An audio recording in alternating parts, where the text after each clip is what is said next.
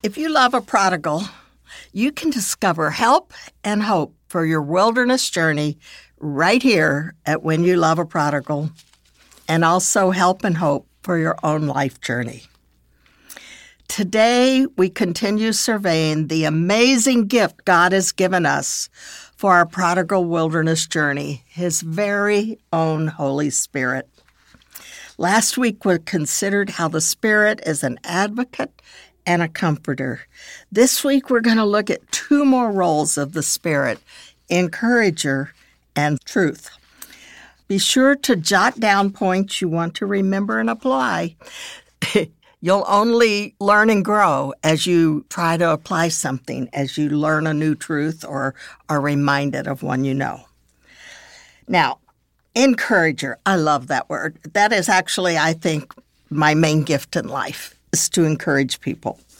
And it's really nice to know that this amazing Spirit of God is called Parakletos, and there are several meanings. And how often do you find yourself saying the following? Can I confront him one more time? Will I stand firm on the consequences we outlined? Can I go through with this intervention? Can I forgive again? I need more courage than I have.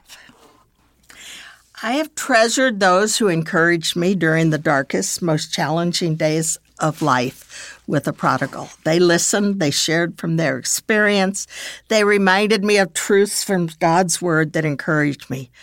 But they couldn't always be there.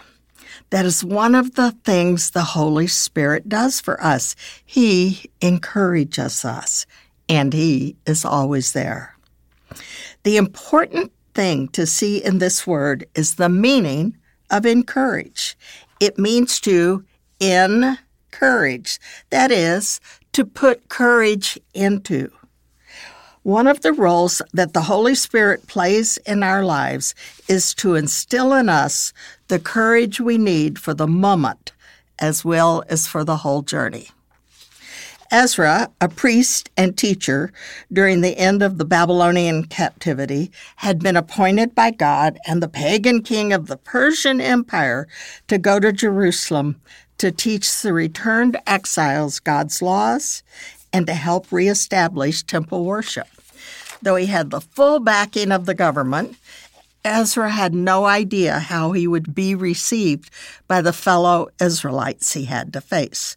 Many had been born in Babylon and knew nothing of God's law. Many had been exposed to the idols and customs of Babylon. Would they be calloused, rebellious, sold out to the pagan world, self-absorbed? Ezra needed courage. He needed the encourager. He wrote, "Because the hand of the Lord my God was on me, I took courage and gathered leaders from Israel to go with me." Note that he took courage. It was there in the Lord. It's there in the Spirit with us for the taking, and then he helped himself to it. And so God will often have opportunities before us with our loved prodigals or with other things, and they are too much. We don't see how we can do them. But he says, take courage. The Spirit of God will give you what you need. And so then we can do whatever it is necessary, especially as we live through the hard days of a prodigal. When the Holy Spirit came at Pentecost, the 120 disciples were filled with the encourager, the Spirit. They began to do and say things they had never been able to do before. They even had courage to withstand a trial and speak out and speak up for Christ. They knew something new. They had this one who instilled courage in them to do what God asked them to do.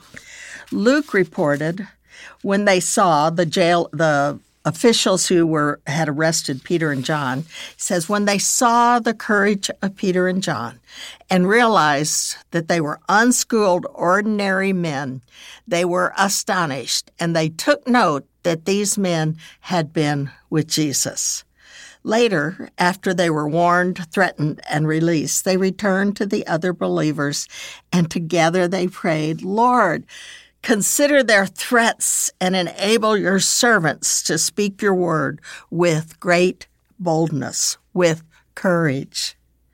We can ask the Spirit to give us courage to stand firm, to make hard choices, to keep loving unconditionally, to forgive, all the things that we will be called on to do in our prodigal journey.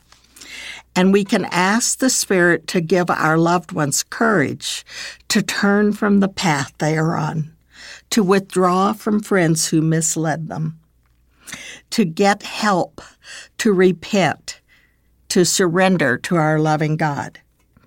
I am so grateful our Father has provided for us needed courage in every challenge of this wilderness journey. The next one today is truth. Now, if you love a prodigal, you know about lies. Lies. One of the realities of living with and loving prodigals is lies. How many times have you heard, "Why don't you trust me?" Or, "You can trust me." Yeah, right. If our prodigal is an adolescent, a driver's license opens the door for deception. We don't really know where they are going and what they are doing. And if your prodigal is using or abusing, we can be sure of one thing. If he is saying something, he is probably lying. They become masters of partial truth, deception, manipulation. They lie to our faces with utmost sincerity. There are also some other liars, not just our prodigals. We lie to ourselves. We deny the severity of their addictions. We are sure our good training will cause them to make good choices. We choose to accept their explanations rather than face unwelcome facts. We believe what they say they are doing and who they are with. We bail them out of jail, certain they will be grateful and change. But there is another liar, the father of lies. Satan assures us that we can trust our prodigal. Then, after trust is broken, he accuses us of being terrible parents. That is all our fault. He bombards us with hopelessness. Our loved one will never change. She is gone. The rest of our lives will be misery. Those are the things the evil one pounds into our heads. But there is one who speaks truth, the Spirit of truth. In John 14:16 and 15:26, Jesus assures us the Spirit of truth will live in us. And we also have this wonderful promise. When He, the Spirit of truth, comes, He will guide you into all truth. Does that encourage you? He will speak truth to us and through us. He can also give us discernment regarding what our prodigals tell us. We can even know things directly from the Spirit that enable us to intervene or rescue. Our son was a prodigal in the early days of kids on the internet, and I would check his computer often to see where he had been, and he didn't like that, so he would change his password. And every time he changed his password, the Spirit would tell me the new password. That was pretty miraculous.